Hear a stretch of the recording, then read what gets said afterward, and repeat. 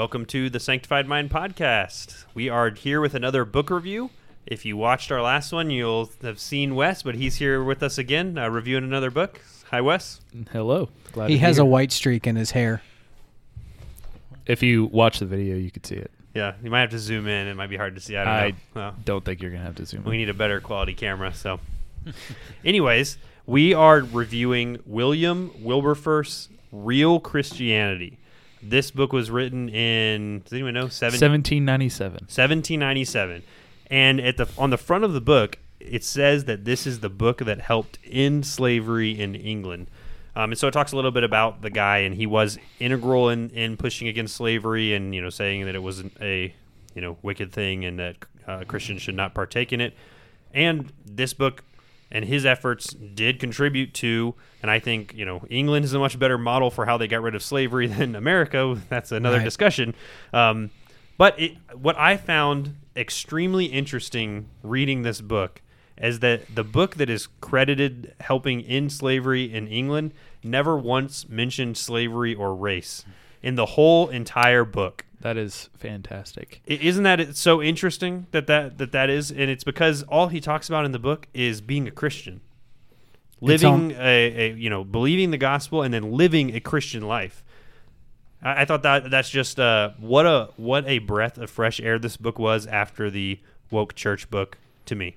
It's as if the gospel is in itself a transformational power in the culture that doesn't need any other help. Wild concept. Interesting theory, Bo. Interesting. Yeah. Does anyone know, did you guys read the introduction that actually explained his past, Mr. Wilberforce? He was a slave trader, right? No, he was not. Oh. So basically, he was a commoner for the first 20 years of his life. After college, he entered politics. And from what I remember, I think this is correct, but he wasn't a Christian when he entered politics, became a believer while he was in politics, and then wrote about being a believer as a politician. I don't think this is the only book he wrote. It may be, but I don't think it is. If not, he wrote a bunch of essays, I guess you could say, if that's what you call them back in the 18th century. Yeah, but, he wrote a bunch of littler books, I guess, but this is his, main one. He wrote a lot about living a Christian life as a politician in England. That's pretty unique. I'm trying to remember anything similar today, and I know that the only thing that I can remember recently was a prosperity gospel preacher who realized he was peddling a false religion. And You talking about Costi Hinn, Benny Hinn's nephew? Is he a big guy? Yes, he's Yeah. actually pretty big. Yeah, pretty big dude. That's SM, Yeah. Yep. Yeah, so it says here in the forward, it says he was active in educational reform, prison reform, the promotion of public health initiatives, and advocating for shorter working hours and improving conditions in factories. So I think that's interesting because that is what we would say is more like what a liberal does, which is, why I kind of may tend that direction in this kind of sense. What you talking about? Well, these things that we would say, oh, these are like liberal platforms, is stuff that, he thought as a Christian should be doing in government, is working for the good of the public and the good of people. But his backdrop was because he was a Christian, he was just trying to live out his Christianity. So this book starts, he talks about the, current ideas about the nature of man, understanding cultural Christianity. So that's the main thing he talks about in the entire book, is this idea of cultural Christianity, this idea of a Christianity that is just outward, right? And I think reading The Death of Christian Britain, which covered this kind of helped me understand that, where he was saying like, oh, Britain is in dire straits because the majority of people are just cultural Christians. They're just doing Christianity on the outside. It doesn't touch their lives. It doesn't impact who they are, their inward life, or, what they do with their time, their money, how they, what things they pursue. Christianity is not really an all-enveloping thing to them because they don't really know Christ, right? So I think that kind of explains he's kind of prophetic, reading this and then reading that other book we read, Death of Christian Britain, where basically Britain declines, and it looked like there was a lot of outward Christianity there, cultural Christianity, which is, kind of scary for America because I think we have kind of the same thing going on here. But he really drives home the point that there is a marked difference in the lives of someone who claims to be a Christian And, we know most people in America would claim to be Christians, right? But, they don't go to church. Their lives are not transformed by the gospel. So he really hammers home that if you're a Christian, sanctification comes along with it, right? And so how we live our life is different now. We are changed. And if you're not changed, then you're probably just a cultural Christian, which is to say not a Christian at all, right? Yeah, I definitely think that I agree with you that reading Death of Christian Britain would have paired very well with this book, because the nominal Christian is certainly the target. The idea of a Christian who is one culturally, who is by virtue of their parents being in the church, having been, baptized in the church, but having no actual fruit of sanctification in their lives, not having Christianity actually impact their lives in a meaningful way. That seemed to be the target of what Wilberforce was talking about. And if you think about that in terms of what he was combating in the slave trade, we know, let's be clear, all of us here would say that racism is a very real sin, and that, we see it in our past, in our history in this country, and it was a black eye, a blindness that people suffered to not be able to connect those dots. And I think that cultural Christianity really is half of the reason why those dots weren't connected, because it was the idea of course, we're Christian. We are a Christian nation. We go to church. We do, we even probably believe the Bible is the Word of God, but we don't necessarily have that impact our lives on a meaningful level, or at least in certain areas of our lives. Even if every other aspect of your life is impacted, you don't run around on your wife. You're not a drunkard. You don't beat your kids. You're not getting into brawls in the streets, but you actually believe that there's this entire group of people made in the image of God that are subhuman, that they are just basically higher forms of animals, and you don't really have to give an account to God for how you treat them, or the status in life that you give them. I think that's a very real consequence of nominal Christianity. I think he does a very good job of attacking that and pointing out to the fact that the gospel really does impact a person's heart in a meaningful way that brings real change in their lives, to where that they progressively over time see those blind spots of sin in their lives, and they seek to mortify that. They're never going to do it perfectly, but they're going to continually try to do that as they go along.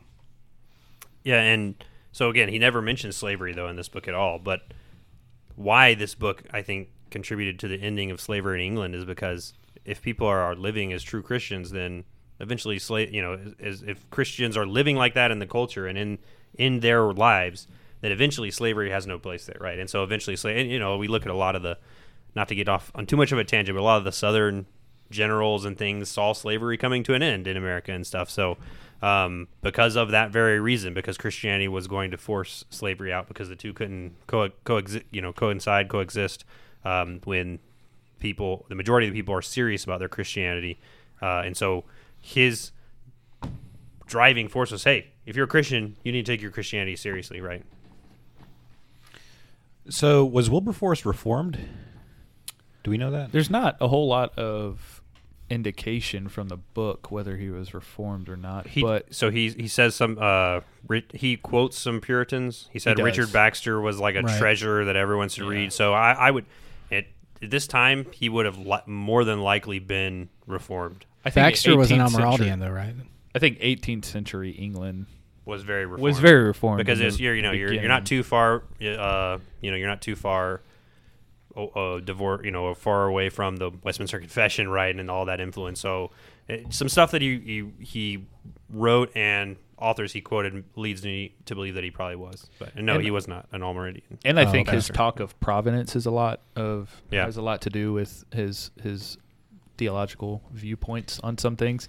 That doesn't necessarily mean he was Reformed, but given the definition of, at least what people think today, and even I guess in the 18th century England, talk of providence is pretty rare. So the reason I asked was I remember just back to the foreword of the previous book where Ligon Duncan's basically laying a charge against the Reformed people, saying that our nation would be in a significantly better state if the, quote, Reformed community in America in the 19th and 20th century had simply rightly applied the second great commandment. And here we have an example of a Reformed individual seemingly who has produced a work based on the gospel that has ended slavery without mentioning it. I mean, that's a pretty significant contribution to church history that we would not want to overlook. But that wouldn't pair well with a book about the woke church. I guess that's true. That would disarm So the woke Ligon Duncan's movement not before writing it got forward to his started. book in the future. Ligon Duncan. Okay, can we at least talk about Ligon this- Duncan? Sorry. Ligon Duncan, I have a lot of respect for Ligon Duncan. He's PCA, guys. So he baptized his babies? He did. Did? But I actually read an article about his forward in the book, Woke Church, and how he didn't realize that's What he you'd was be subscribing writing. to? Yeah. We don't necessarily have to talk about that, but going back to real Christianity, I think it's a huge idea that this guy who entered politics I don't know if he entered politics as a Christian. If he did, great. If not, he became a Christian after, even better. But the fact that this guy in politics is living a life according to what the scriptures say you should live the life as, causing something so great as to end slavery in a nation, speaks huge amount of volume of what God can do if a Christian ever has a desire to serve in politics. Definitely. So at the very end of the book, and I just read it this morning, so that's why you talking about this made me think about this. He says, some people might think I'm arrogant for taking on the role of a spiritual teacher, because he says that multiple times throughout the book, because he's a politician. He's not a pastor, right? Right. And he says, however, I have simply attempted to execute the proper responsibilities that accompany my office in the government, to take a hard look and evaluate the state of religion and morals in our country. Well, it makes wow. That's really good, and it makes me think about how many people were praying for him at the time. In all of those scriptural commandments that we should pray for our leaders, how many prayers might have contributed towards the changing of his heart? Even in today, in America, where we have leaders that we don't necessarily want, we should still be praying for them, hoping that God changes their heart so that the gospel can be brought to full effect in our culture. Yeah, definitely. So there's a couple more things I wanted to highlight in the book. As I was reading it, I was like, I had to check the front cover to make sure that Paul Washer didn't write this book. But he definitely read this book. Paul Washer definitely read this book. I mean, let me read this to you and see if this sounds like Paul Washer, right? Imagine it in his voice. Yet what we see today in Christendom is a practice of Christian faith that often produces no greater morality than that practiced by those who categorically deny the essentials of the Christian faith. Something is obviously wrong here. Personal pleasure and personal peace become the regulators of where we live, where we work, how we spend our time, what we think, what we say, and how we amuse ourselves. The great issues of our life becomes boredom. What a tragedy. That's just so Paul Washer. This very much sounds like Paul Washer. And there, that specifically that I just read was probably the most convicting thing to me in the whole book, where he says personal pleasure, personal peace become the regulators of where we live, where we work, and how we spend our time. Because man, if that's not true to a large extent about even us, I know for myself, how often do we think about things other than personal peace and personal prosperity when making decisions about where we live, where we work, how we spend our time and things like this. And this is how we should spend our time. At the very end of the book, he sums it up with, I care about humanity. He says, I wrote this book because I care about humanity. I'm telling you these hard truths because I care about humanity. And as he talks about in the book, this is what true love is to tell people that, hey, this is... What is this, a shocking Brit message or something? Right. That's why I could just see Paul Washer saying it, this is him being loving. This is what love is tell people the truth that, this life is not it, right? This is not it. We're not seeking, the end goal is not racial reconciliation on earth, right? We are all working towards and, striving towards, we're pilgrims on a journey to somewhere else. And, being overly concerned with this life as a Christian is just not what we're supposed to be doing, right?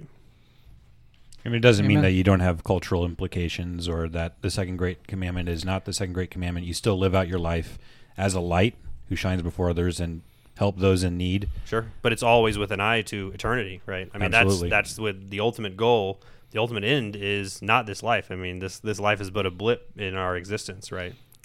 Well, let's get into that into the discussion. So, if y'all don't have anything else, the other part I really liked was the section 3 when he talks about the concern about what people think about us compared to the attitude of the authentic Christian. And I just read this blog by Doug Wilson on scorn and men standing in the face of scorn. And I think because this is what he talks about in section 3. I mean, and that's another thing I was struck with by this book was like, wow, this could have been written yesterday. I mean, this is so, like, he even talks about how, like, people are so concerned about physical fitness that it's become a sensual endeavor, people being so concerned about their bodies and getting in shape. I was like, is this 2020? You know, it's just, it was amazing. But he talks about basically caring about what people think. And I think that that's what's coming in the church. That is the battle the church is going to have to fight as far as standing for the truth, is the battle against scorn, being scorned by the culture, being scorned from people within the church. You know, you believe that about men and women. You know, you believe that about the gospel. Like, that is the battle that we are going to have to fight in the future. And Doug Wilson just wrote a blog about it. Men, you know, where are the men who are going to stand against scorn and not fold over because they're scorned by the earth? And I think we don't really understand the pressure of that yet. You know, it's just scorn. Like, but when everyone, and I think I've seen a little bit of it with the mask thing, like being the only one without a mask in a store, like, you kind of feel it. I mean, you kind of, and I think that's coming to the church, not the mask thing specifically, but just scorn is something we're going to have to face, and we're going to have to not care about what men say and care about what God says more Amen. than the opinions of men. So, anyone else have anything about the book? It's free online. If you want to take your time reading it, I would go. No, seriously. Is the abridged? That's is awesome. The abridged version? I actually bought No. this book, so It's not good to the know that it's free not the online. abridged version though, or it's Yeah. not the modernized version Right. So, online. So yeah. It'll be a little bit more tougher reading. Let me say I did not actually finish this book because I bought the Kindle Unlimited Have you cheap repented version, yet? and not yet, but I plan on finishing it. Okay. But it is a pretty difficult read. I wish I had gotten the paper copy in the modern language. I think I could have breezed through it a little faster. Wilberforce is not an easy read. I'd never heard of him out in theological terms. He's not it's weird. We just talked about John Owen. I thought after reading John Owen's book that, there's nothing that could have shocked me. no, but the paper book is not a hard read though. You just read the wrong one. Right, This is yeah. not a hard read. No, this is, but this is a summary of what his original version was. So, but I really would recommend getting the paper book. I intend on buying it and probably reading it early in January. I really appreciated what I read. I just couldn't finish it. But Wes, final thoughts? No, I think I've had everything, but it was a great book. I enjoyed reading it. Honestly, I think he was a little bit repetitive in the whole book. He was driving. It was very repetitive throughout the whole book, but in the end, the message is clear. You have you as a believer are given a commandment to love other people, and he's telling you how to love other people in a practical sense, not just a theological sense, but a practical one as well.